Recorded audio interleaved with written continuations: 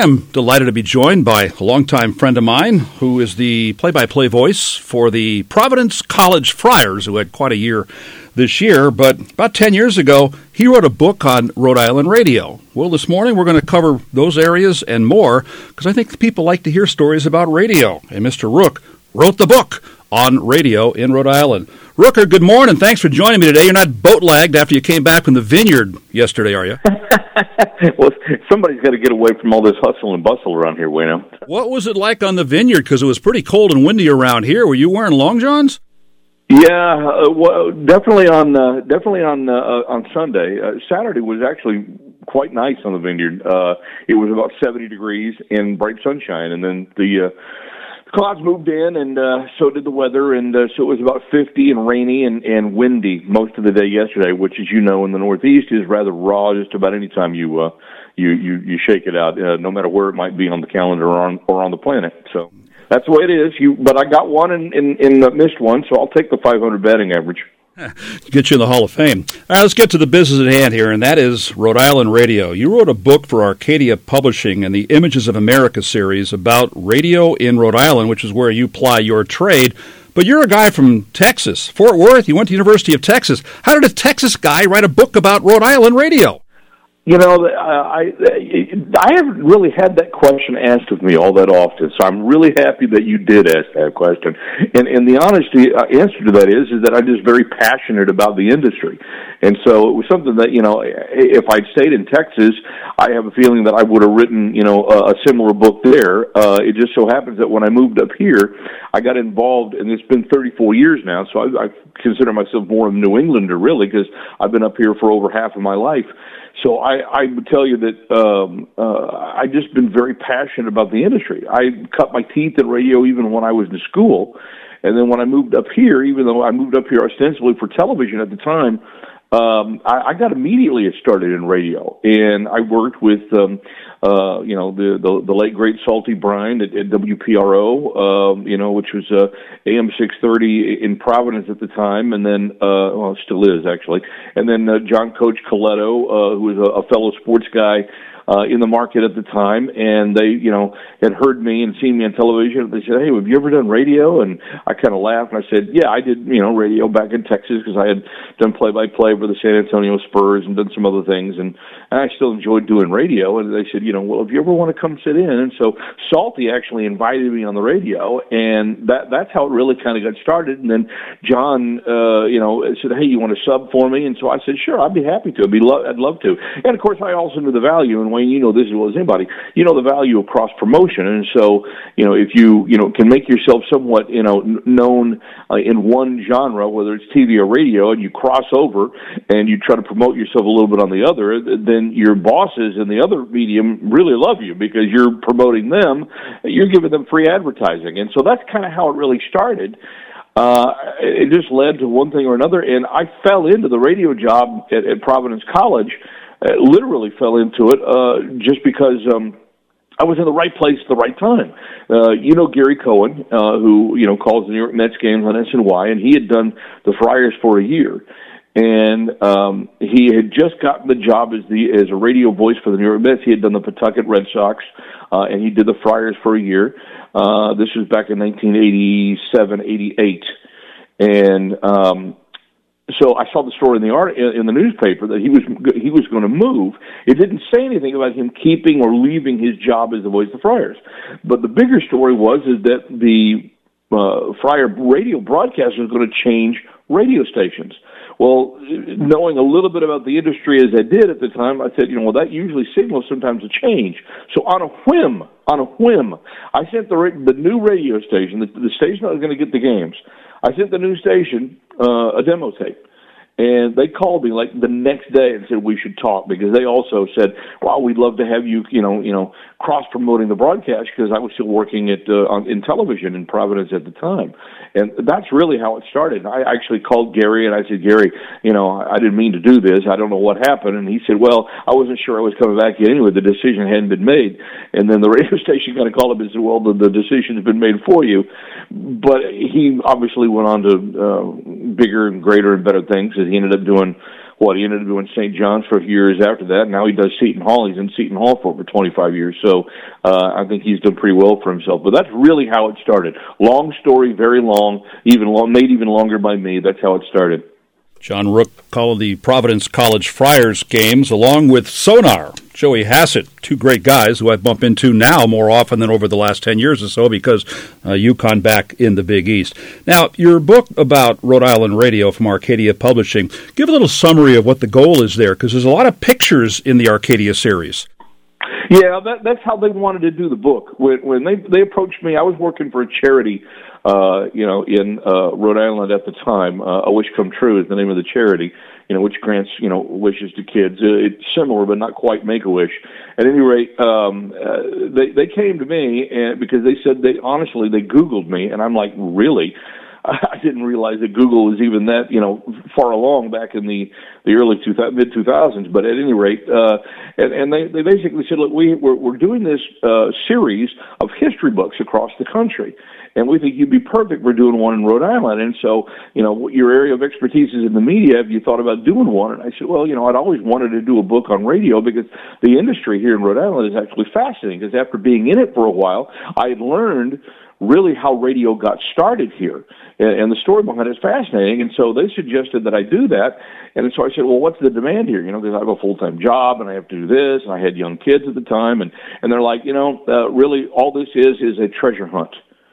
And that's how it was described to me. It's a treasure hunt. You need to go out, you talk to people, and you obtain photos. And then you write stories, short stories, around the photos. But the photos are the ones that tell the story in the book. And I'm thinking, oh, that actually sounds kind of fun. So I said, okay, sure. Cause, I've always wanted to write a book. My mother always wanted me to write a book, and I'm not an author, Mom. I can't do that. I can't do that. But I was really happy that I started the process because the whole process took me about a year and a half or so, not quite 2 years before everything published in 2012. But that's what they do.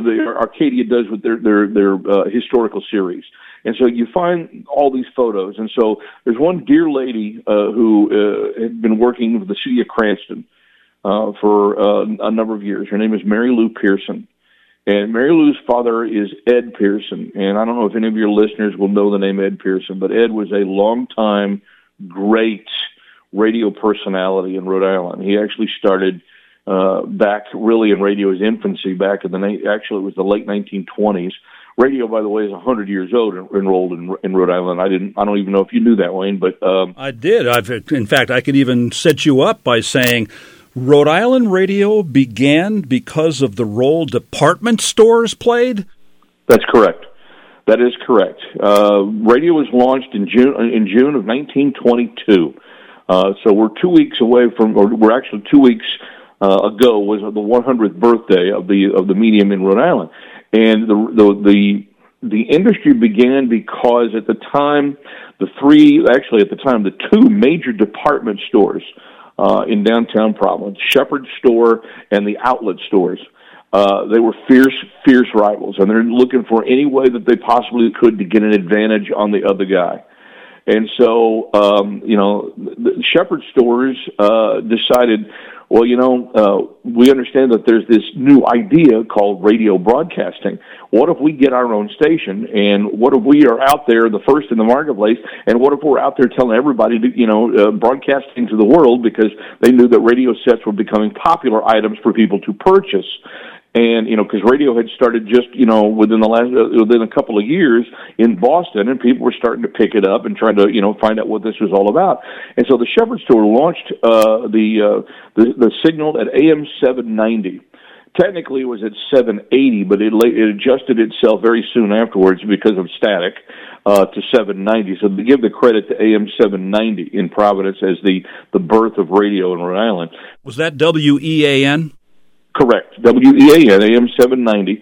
And they launched the signal, and they were wildly successful with it. And within a month, the outlet stores responded with a signal at AM 920, which is at the time was WJAR radio.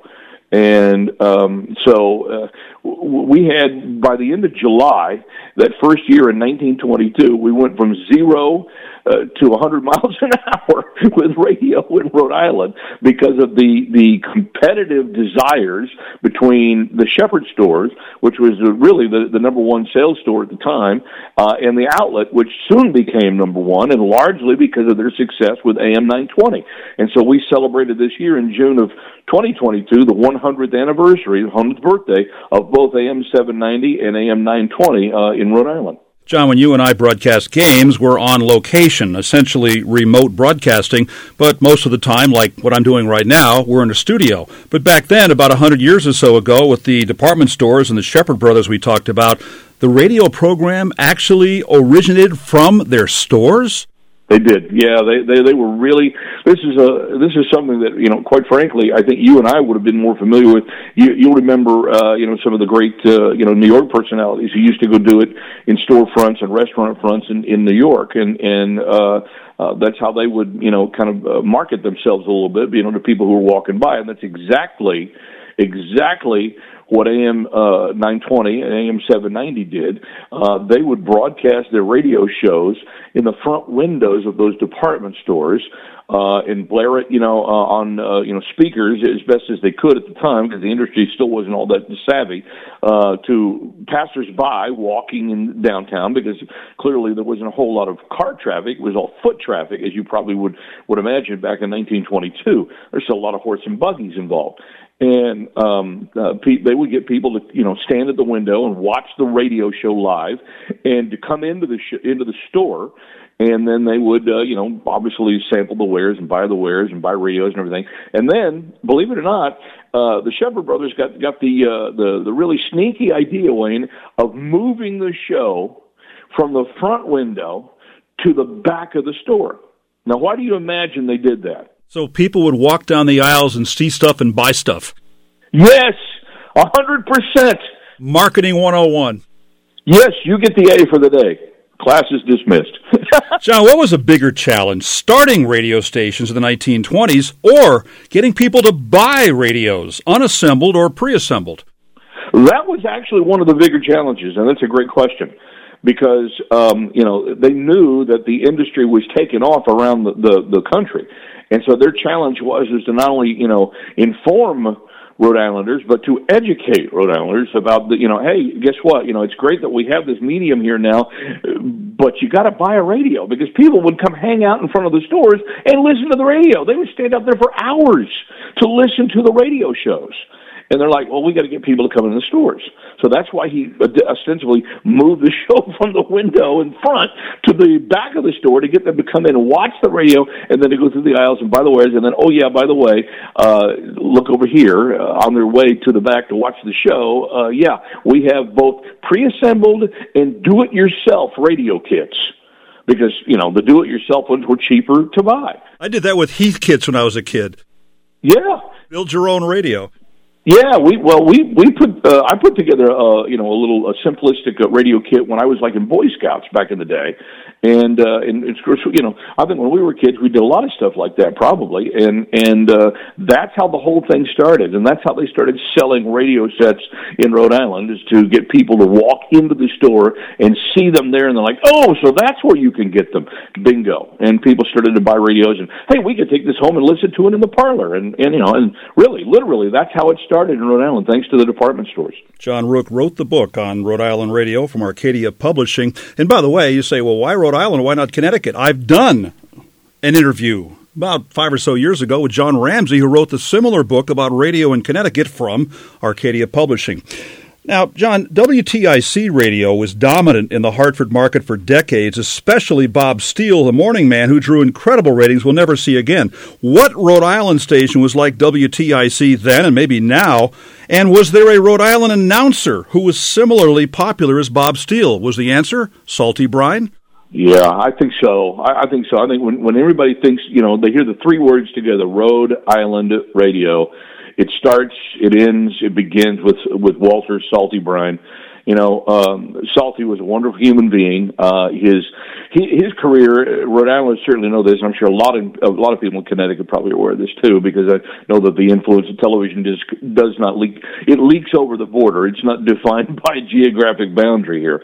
In fact, I remember, I'm going to go off track here for a second, but the first time I came up to New England, when I was a teenager, I had relatives that lived in Connecticut. And they were actually, down along the coast. And when we turned on the television, the first TV I ever saw was WJAR Channel 10. And so they actually watched Channel 10 because they were very close to the Rhode Island border, but they lived in Connecticut. So it was just kind of bizarre. At any rate, Salty got his start in television, and he did a kids show called Salty's Shack, which, some people, older listeners may be somewhat familiar with. And he had a dog named Jeff, who was, his pet mascot on the show. And Salty would, he had a really famous saying, brush your teeth, say your prayers, and he would speak to the kids at the end of the show and say, brush your teeth, say your prayers, do that kind of thing.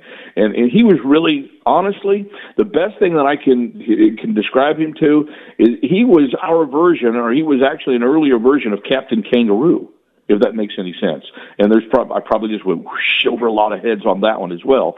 But I think some who were our age, Wayne, would remember Captain Kangaroo, and that's kind of that's the sort of the role that he had. And so he had, Salty Shack on television in Rhode Island for a number of years, and then he got into radio because of his success with Salty Shack, and so he was at WPRO for eons. I think he probably I believe he began in radio in the 1940s. And I'm just trying to remember this off the top of my head. And then he lasted, 40s, 50s, 60s. So, 6 decades, and then retired in the 90s, the early 90s, when the station finally sold from ABC Cap Cities. So, he lasted parts of 6 decades with radio in Rhode Island and WPRO. But I would definitely say he would be close to Mr. Steele. John Rooke, author of Rhode Island Radio through Arcadia Publishing Images of America series. John, an 81 journalism grad of the University of Texas, Austin. He currently serves as director of the Center for Business, Entertainment, and Sport Management and is a distinguished executive faculty member for Dean College in Franklin, Mass. John, what was the Yankee Network, and did it have anything to do with baseball? No. And that's a great question, and no, it did not have anything to do with baseball. The Yankee Network was started by the Shepherd brothers, John and Robert, who were the founders. They owned and operated the Shepherd stores in Providence. The store is actually founded by their grandfather, and then they took over the business, and they're the ones that launched AM 790 and WEAN. And so the Yankee Network was an idea that they had come because when they launched AM 790, as I had told you before, Wayne, AM 920, AM 630, good Lord, AM 550, a lot of these stations followed along. And so they were constantly looking to stay a step ahead of the competition as best as they could. So they came up with this brilliant idea of, hey, well, maybe some of our programming would play up in Boston. And maybe some people here in Rhode Island would be happy to hear, some of the programming, from Boston.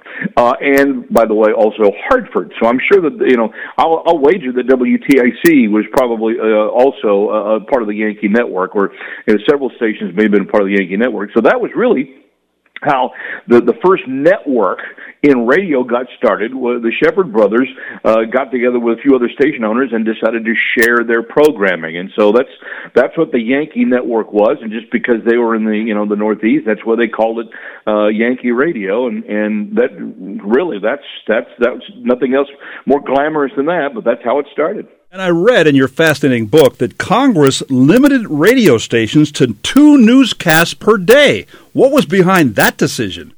They just wanted to make sure that misinformation, here's a switch, largely because they didn't want misinformation to get out there. So you had 2 official newscasts to do per day, and then the Shepherd brothers were actually a part of getting that law changed because they felt like that was that was not freedom of speech. And so it did eventually change, but at least initially they limited it because they were afraid of too much garbage getting out there. Of course, as we know, there's a lot of garbage out there now that you have to kind of sift through before you decide, in your own minds, what's right and what's not. It may be Rhode Island Radio, but I've already gotten response from several listeners to our program today. And Dave out in Mansfield, who had to set an alarm to hear this show today because he normally is snoozing at this hour, he says, I love your guys' mention of salty brine. Living in Danielson, the sharpest channels we could get were Channel 10 and 12 in Rhode Island. Salty's TV show was popular not only with us kids, but with Mom and Dad, not so much for the clips that he would show, but because of his conversation with the viewers and his sense of humor. It was the one show the whole family sat down and watched. So here you are, relatively young puppy compared to Salty Brine. Did you ever get a chance to meet Walter Salty Brine? Oh, sure. I got a chance to work with him. He was great. When I started filling in for John Coletto doing sports segments, when I started in television in Providence, Salty would invite me in all the time. And so I remember one time, we were having a conversation on the radio, and this was probably around 1990-ish. It was before he retired. He retired in, when was it, 91, 92. And which, by the way, is about the same time Bob Steele retired. Yeah, about the same. Yeah, very similar. Very similar pathways. And so we were talking about, singing. I don't know even how the subject got along, but then I mentioned to him. I said, "Well, in college, Salty, I actually sang in a barbershop quartet." And he's like, his eyes got big and wide. And he's like, "No." And I said, "Yeah." And he said, "No." And I said, "All right. So does this mean now I have to prove it?" So I said, "Are you going to, or will you sing along with me?" And so I told him that I would sing to him my school alma mater. I told him I would sing the Eyes of Texas.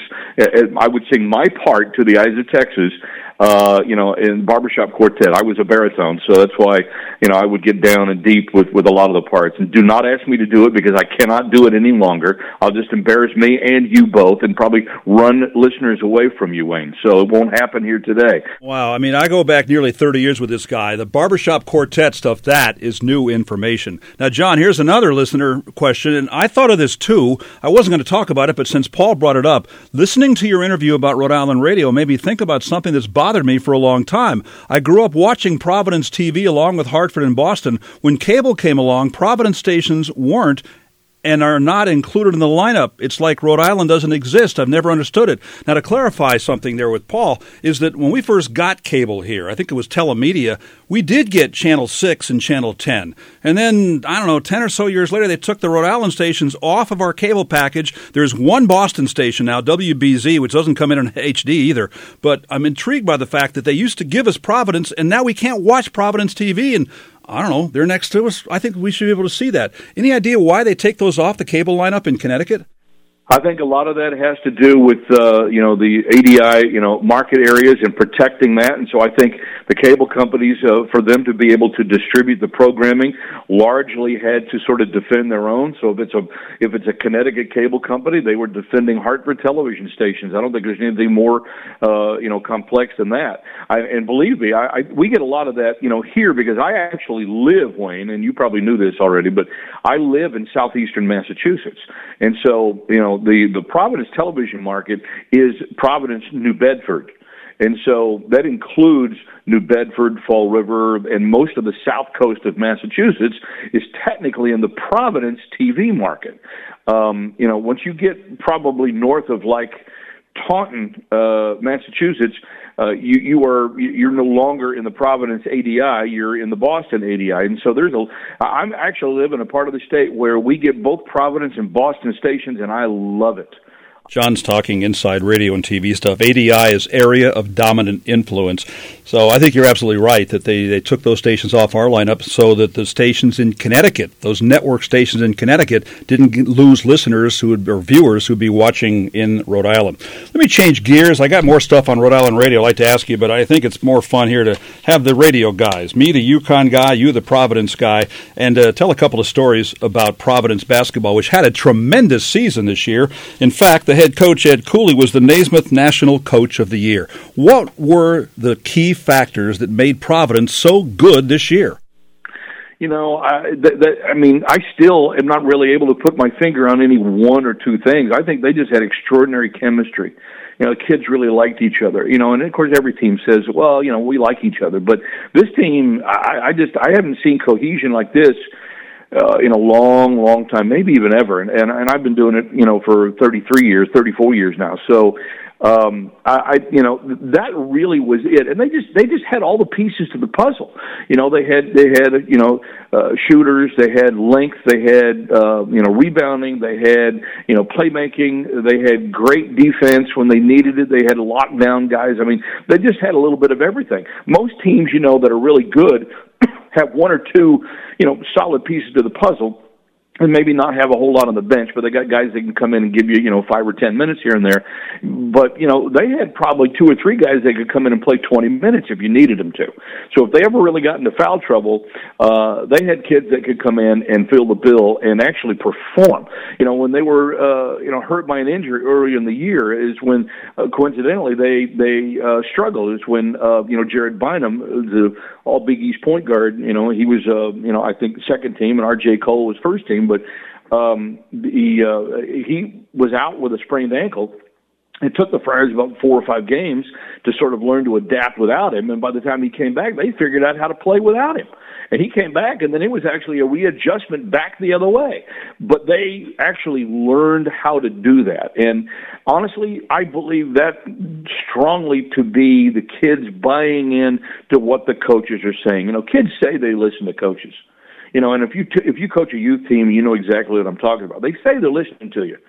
But when you have your best success, that tells you they are listening to you, to me, and they are believing you. And so when I coached youth baseball for 20 years, and I coached all levels from Little League all the way up through AAU, I always made sure that, I never tried to fill them through too much of BS, that what I had to tell them was going to either work for them or we were just going to leave it alone and move along. And certainly you had the more success with the kids who actually bought in. And I really think that's what happened with the Friars this year.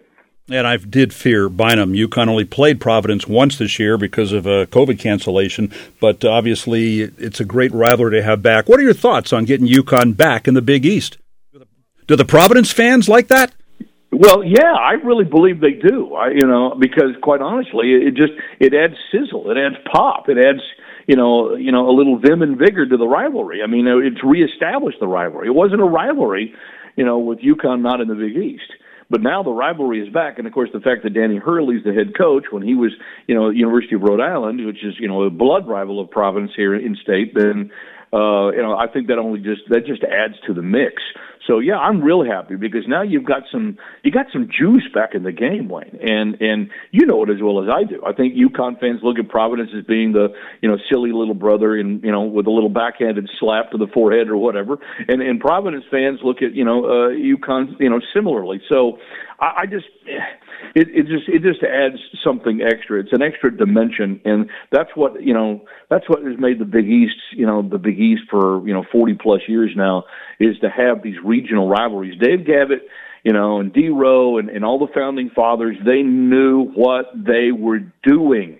And these coaches today understand it, and that's why the Big East is still successful. We don't call it the Power Five in basketball circles. It's the Power Six, because that sixth league is the Big East, and everybody knows the Big East is every bit as good as any of those football leagues, and it's built and predicated on basketball and basketball alone, and it's a unique story in our sports landscape, and it's up to us, it's up to all of us to kind of keep that legacy rolling here, and our coaches understand that, and these players who are in this league, they get it too, because they know of the television and everything. It's just like back in the early 80s when ESPN was carrying all the Big East games, and Big East was being broadcast to the entire planet.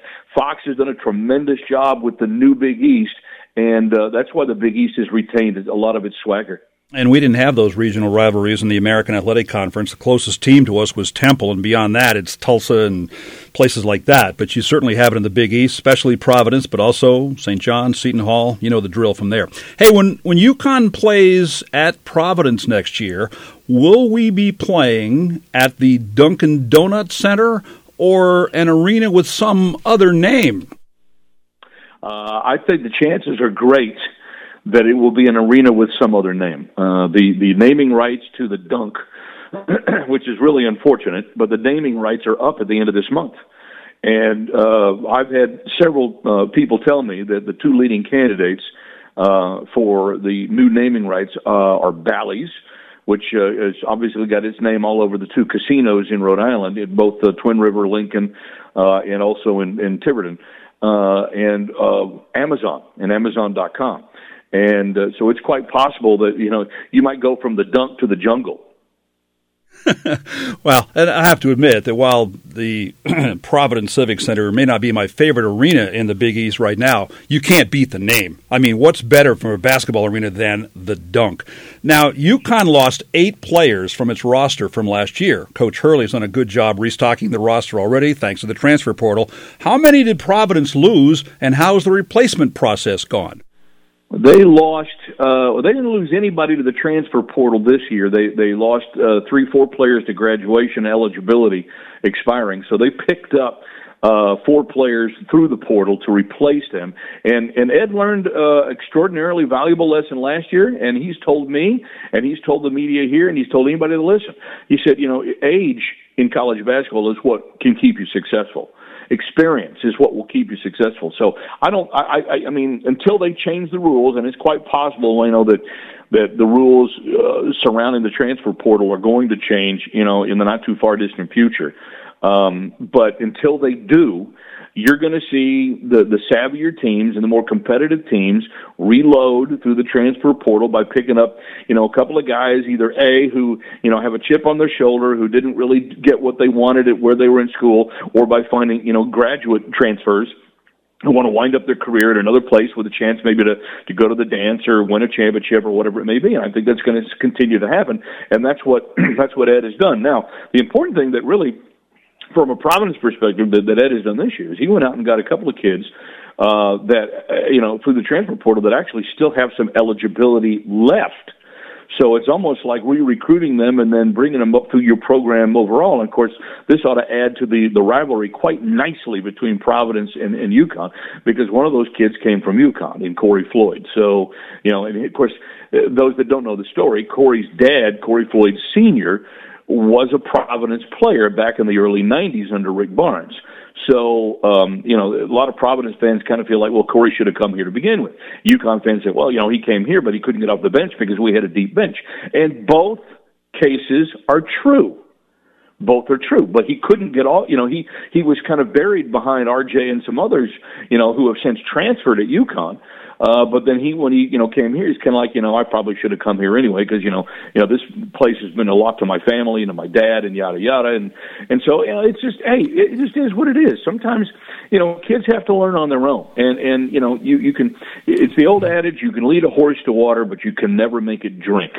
John, your book is Rhode Island Radio. It came out 10 years ago. Is it still available, like on eBay for a nickel? Well, my advice? Yeah, absolutely.